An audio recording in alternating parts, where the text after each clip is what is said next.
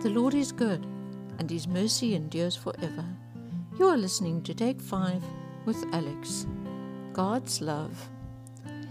If the wise men who brought the gifts to the newborn king had lived in the times of now, they might have needed visas and passports and enough money for fuel.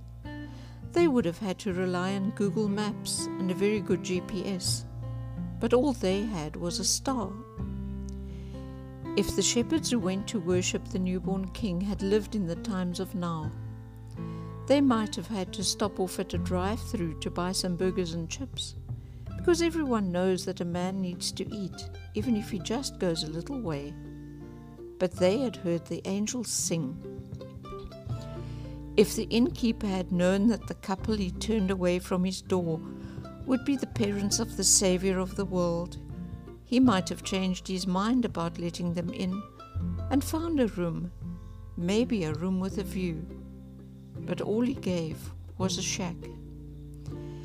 If Herod had known that Jesus was not a threat, if just he had known, he could have embraced the salvation that was free for all and been loved by his people, instead of being hated and dying a hideous, painful death before his appointed time. If only he had known. It doesn't matter who says the prayer or lays on the hands. It doesn't matter who the anointing belongs to or who the visiting prophet is. It doesn't matter how big the venue is or how many people attend, because it's God who does the healing.